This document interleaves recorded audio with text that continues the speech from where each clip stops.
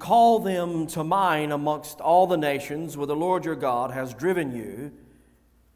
Return to the Lord your God, and you and your children, and you obey the voice and all that I command you today with all of your heart and all of your soul, then the Lord your God will restore your fortunes, and He will have mercy upon you. And He will gather you again from all the peoples where the Lord your God has scattered you.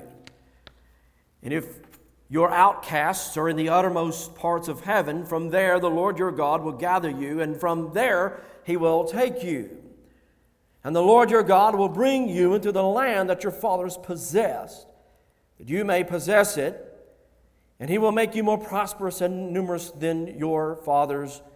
And the Lord your God will circumcise your heart and the heart of your offspring, so that you will love the Lord your God with all of your heart and with all of your soul, that you may live. And the Lord your God will put all these cursings on your foes, and the enemies will persecute you. And you shall again obey the voice of the Lord, and keep all of His commands that I command you today. Your God will make you abundantly prosperous in all the work of your hands, in the fruit of your womb, and in the fruit of your cattle, and in the fruit of your ground. For the Lord will take again delight in prospering you, as He took delight in your fathers, when you obey the voice of the Lord your God, to keep His commandments and His statutes that are written in this book of the law, when you turn to the Lord your God with all of your heart and with all of your soul. Father, we pray that as we have read this precious word, God, that you would speak to us through it, lead us to the cross of Christ Jesus, Lord, and I pray it now in His precious name. Amen and amen. And you may be seated, please. Now, the reading of those verses this morning, in handling God's Word, in some way we should tremble and we should rejoice at the sheer power and scope of this message. The sheer power and scope of the Word of God that we handle and hold. And as I was reading these verses, this one title came to mind: The Gathering of the Misfits. Gathering the Misfits. See, my verses for today will be found in verses 3 and 4, which hover around this idea that God has not only scattered His people, but He has also gathered them into His care.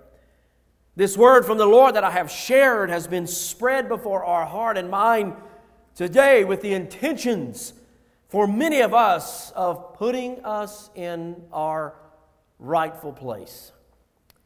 God's Word is bitter and sweet. It is bitter and yet sweet. God's Word has a way of where we can digest it, enjoying the sweetness of the words, and then simultaneously putting us in our place. Sometimes we need a good spiritual attitude adjustment, don't we? And it is good to remember who we are in light of Christ and the humility that we enter into when we are in light of Christ, and a proper examination of our position in Jesus. It is a great reminder that we're all misfits and people struggling with sin who have been saved by the grace of Jesus. What makes us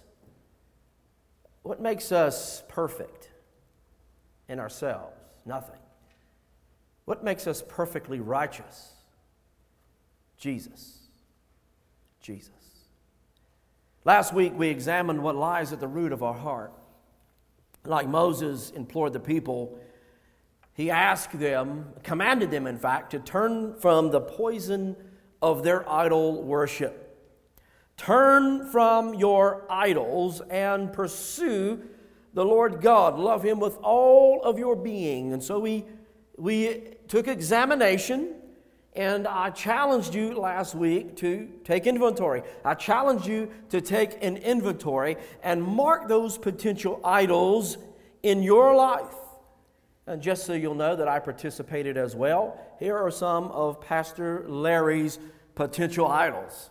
And I don't mind sharing them with you. See at the top on the list. I'm not going to go through these. You can see the bold. The very first one is fishing. And on through there, you see I have marked 4 idols and have marked them out and have wrote out each of them.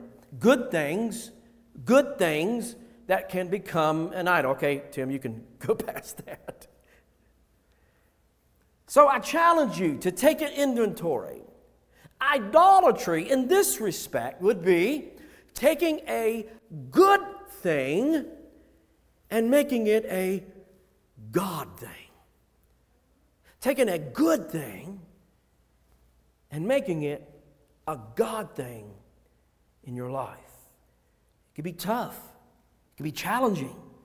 But it is helpful for us to identify and press forward. Now, this week, Moses, he continues his instructions. He knows his days are short. In just a few more verses, we'll find the death of Moses, and Joshua will pick up the pen and carry on the rest of Deuteronomy, and he'll carry on into the book that bears his name, the history of Joshua, the history of the people. He continues instructing them. And what I really love about Moses is Moses, even though he is flawed, there are characteristics of a good leader in Moses. What are these characteristics that we find in Moses? There is a sense within Moses and with any good leader of posterity and not just being consumed in the moment. A good leader will strive to protect the future even if he or she is not going to be in it. A good leader will strive for the posterity and protect the future, even though they might not be in it. So, Moses issued blessings and cursings from the Lord, and there was a call to the people to obey them wholeheartedly. He says, then the Lord will restore your fortunes, and He will show compassion on you. He will gather you from amongst the people where He had scattered you. He will be merciful as you draw near to Him.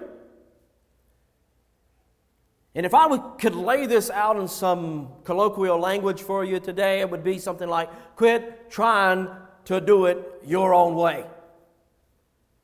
Quit trying to do it without the wisdom of God Almighty. Quit trying to press on in life without the instructions that God has given for us to press on. The Lord will fulfill what He has promised, and you will know what it is like to rightfully worship Him. You will be prosperous in your life when you chase after the Lord. When you pursue Him with your whole being, you will prosper. Now, this prosperity is not marked by money. It's not marked by land. It's not marked by prestige. But by growing in your faith in Jesus. That's how we prosper. It isn't about having things as much as it is having Jesus as our treasure and growing in Him and in our faith. But we see the commands that God gives, they're not confusing. God's Word is not confusing. It is not this puzzle. It is not some type of word code. God's Word is clear. God's Word is clear, and He wants you to know it. It is not confusing. It is not enigmatic. It is not ethereal. It is special in its revelatory power. He's given us revelation. Look at verse 12.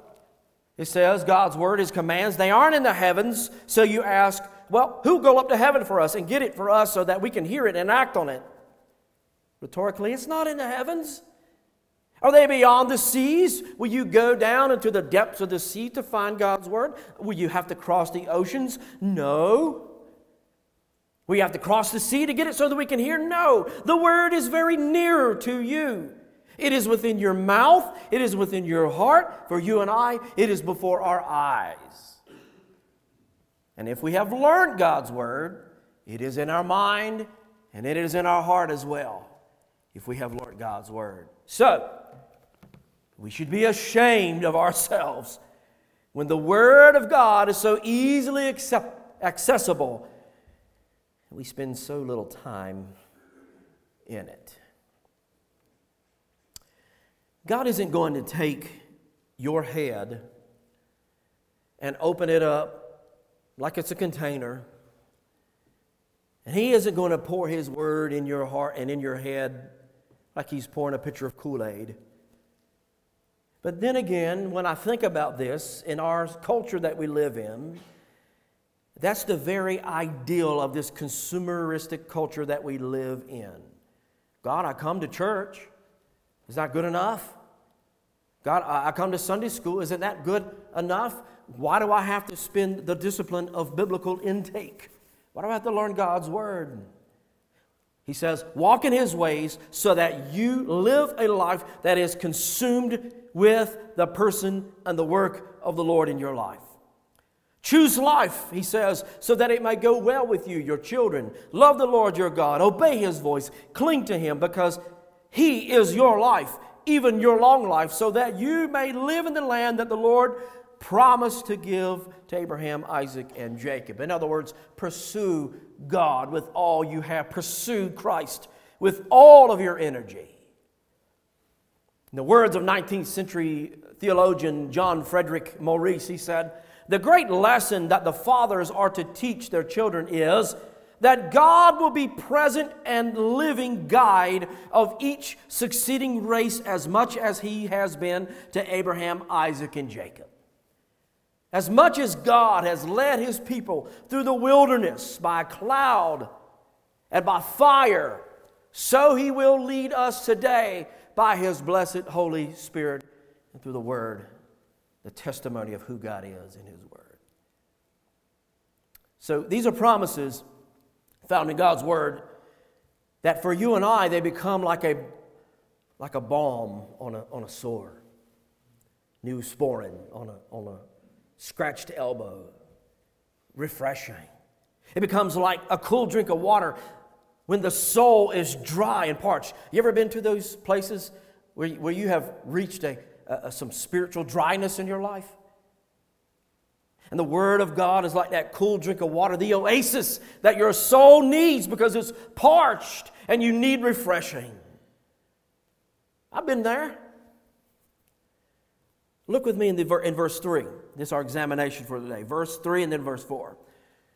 Once God's people began to pursue and follow His Word, we are reminded that God gathers the once scattered. God begins to gather the once scattered. And by the way, the very core meaning of church is an assembly. God has gathered His people to worship in one place, to lift our voices. And we can meet anywhere and worship the Lord God. We can raise our voices on the ditch bank. We can raise our voices in the grocery store. We can raise our voices and praise God anywhere. But we've consecrated this very place so that you and I can raise our voices and praise God and learn what it means to be a disciple of Jesus. God gathers the once scattered. Look at verse 3. Then the Lord your God will restore your fortunes and He will have mercy on you. If you write in your Bible, underscore having mercy on you. And He will gather you again from all the peoples where the Lord your God has scattered you. Now imagine these people are reading this and they're like, whoa, hold on, Moses, what is this? What are you talking about where God has scattered you? We're here. We're about to go in. What are you talking about? So it becomes very prophetic to their ears. They were scattered. They were assembled in Egypt. God has brought them out of Egypt, and they're at the very threshold of walking into the promised land, marching into the promised land, fulfilling the promise of the Lord God. The theme of scattering and gathering is a running theme through the grand narrative of Scripture. Well, I challenge you, if you have a concordance or if you have a way to look up some words in your Bible, maybe you have it electronically, I challenge you to type in these words, scattering and gather, or to scatter and gather. It is a running theme through the grand narrative of Scripture. So if you allow me just a moment or two, I'm going to walk through a few places, a few guideposts in the grand narrative of Scripture and mark out a few places where we find this scattering and gathering and this grand vision where God is going to gather all His people in this one great big time of worship that will last forever and ever and ever and ever. Now, the word gather occurs, if you read the English Standard Version of the Bible, it is 140 times this word gathered is found. It is 165 times in your King James Version of the Bible. In the totality of the ESV, 140 times this word gathered is used from Genesis to the book of Revelation. Now, counter to that, the word scattered occurs 66 times. Both of these acts are an act of God. Number one, the scattering is due to sin, disobedience, and sometimes persecution. So, scattering is due to sin, disobedience, and sometimes persecution. And gathering is a redemptive act. Both are an act of God. Scattering and gathering. A few highlights from Scripture should spark your memory. Genesis chapter 11, this great Tower of Babel. What did God do? He confounded the language and scattered the people groups. The Tower of Babel, where he dispersed the people and confounded the language. He dispersed them once again as the people were led into Babylonian captivity and exile to stay there for 70 years. And so when we read this, and again, all the peoples where the Lord God has scattered you, this comes to a very prominent place of history. Oh yeah, that's what he's talking about. We see in the book of Acts in chapter 8 where Saul went on a headhunt for Christ followers that were scattered. We pick up in the book of James, the very beginning. What does it say in the very beginning of the book of James? This book was written to the who? The dispersed, the scattered, the diaspora. The scattered. By the way, these scattered people, what were they doing? As they were scattering, they were making other gospel communities. So God was using persecution to grow His church. In fact, it was the patristic church father by the name of Tertullian that said that the blood of the martyrs is the seed of the church. Throughout church history, the persecuted church ran to the underground. They fled for their lives and were scattered. They fought against persecution. In fact, we could say that the early church was the first members of the underground, where they were forced underground because of persecution, and they met and they worshiped in catacombs. And by the way, this level of persecution still happens today, if not more intense. But the Lord has begun a gathering of His people, not just on Sunday morning. The Lord has begun to gather His people by the precious work of Jesus, and one day, here's this grand vision. This is what John saw on the Isle of Patmos. As John was writing in this Roman mining community, exiled, where they thought that John the Baptizer was going to die on the Isle of Patmos, but he lived a very, very long life. And God gave him a vision of this grand collection of His people, this grand gathering. It's found in Revelation chapter 7 and verse 9 and 10. I'm going to read these words to you, okay? So listen carefully. This is this grand gathering. John the Revelator says, "And after this I beheld a great multitude that no one could number from every nation, from all tribes and peoples and languages, standing before the throne and before the Lamb, clothed in white robes with palm branches in their hands." This time, with the palm branches in their hand, they are not saying, "God save us now, Hosanna." They are crying out, "Salvation belongs to our God who sits on the throne." He's not sitting on a donkey, is He? He's sitting on the throne and to the Lamb. This grand and beautiful picture of God collecting and gathering all people groups from across the globe. Doesn't matter their language. Doesn't matter their skin tone. Doesn't matter where they're from. God is going to gather His people. Look at verse 3 with me. After they are reminded of the imperative to follow the command the Lord gave to Moses, He says, God will restore your fortunes, but most importantly, He will have mercy on you. I love this word mercy and how it is highlighted in God's Word. Because I almost want to say that God will extend His mercy to you.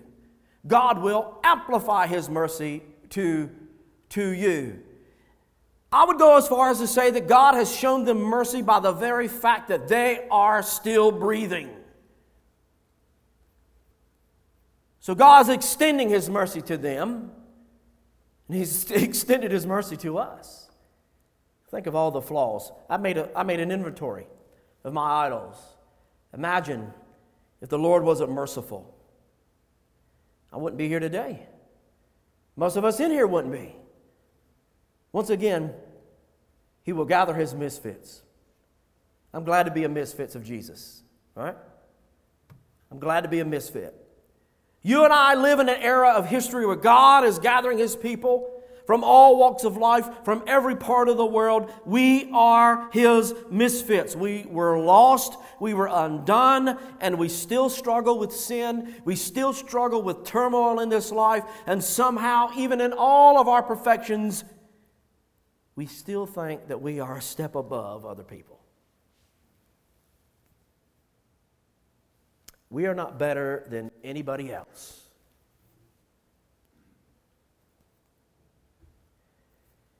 Do you know that God has called us to help with this gathering process? Now, we're not going to gather the people, you and I, but God has called us out. But because of sin, people are still scattered, and they are far from God. You and I, as Christ followers, we're called to what? In the Great Commission. Go and help gather. We are also called to go and make disciples. Jesus said this to His disciples. You will recall in Matthew 9 and verse 37, 38. Very familiar verse. Hope you know this. Jesus said, His disciples, the harvest is plentiful, but the laborers are few. Therefore, pray earnestly to the Lord of the harvest and send out laborers into His harvest. That's you and me. We use these verses often when we're highlighting Lottie Moon, when we're highlighting Annie Armstrong, when we're highlighting missions, and then we somehow gloss over them like they are for missionaries that are halfway across the world when we're His disciples. There are people all around us who don't know Jesus, who do not know Christ, who are not plugged into a local church at all. And the majority of them would come and sit and hear a sermon if they just had somebody to invite them. I began to ask this question of some of our neighbors in our neighborhood, scattered around, and I wonder to myself, we began to kind of think through this big question. What if you and I, who are called to go, what if we went to these people around us, people we don't know, we have no contact with hardly at all? What if we went to these people and shared the gospel with them? What if we went up to these trailers up here and shared the gospel with these people up here? What if we went to them? What if they trusted Jesus? And what if they wanted to attend Piney Grove? What if they wanted to come here and join fellowship with Piney Grove? How would they be received? How would they be received? Would they be rejected based upon their ethnicity? And if the answer is yes, listen, friends, we have some serious work to do. If our black and brown friends, our neighbors, decided to come to Piney Grove and become a member, what would you do? If that answer is anything less than walk with them, disciple them, serve next to them, then you need to repent today. Now, don't just say this. They aren't like us, preacher. They just aren't like us. Can you imagine? Can you imagine if Jesus would have said some ignorant mess like that? None of us are like Jesus. Look, this wretched sinner, he's just not like me. I've got no time to redeem him. Imagine if Jesus pushed us away like we push other people away. Jesus has called all types of misfits, all types of sinners, called them to himself. And I was one of the chiefest. So we gather without discrimination. Now, I know some of you may not like what I've just said. Okay? And you may not like what I just said. And I can live with that. But I will challenge you. My office is open My phone stays on. You go home, you take this Bible, and you search the Scriptures where Jesus would have said salvation only belongs to a certain group of people. That we are not to fellowship with other believers in some way because of their skin color, because of their language, because of their ethnicity. You go home and you find that in your Bible, and we'll sit down together and we'll go through God's Word. In other words, very easily, you take it up with God. You take it up with the Lord. Have you ever thought this? Listen to me carefully on it, okay? Have you ever thought this? Maybe the reason that our churches, plural, churches, are declining or plateauing is because we are discriminating the gospel in some way. Maybe this is why our churches are declining. Maybe this is why they're plateauing or falling off. Somehow we think that the gospel is only for white people.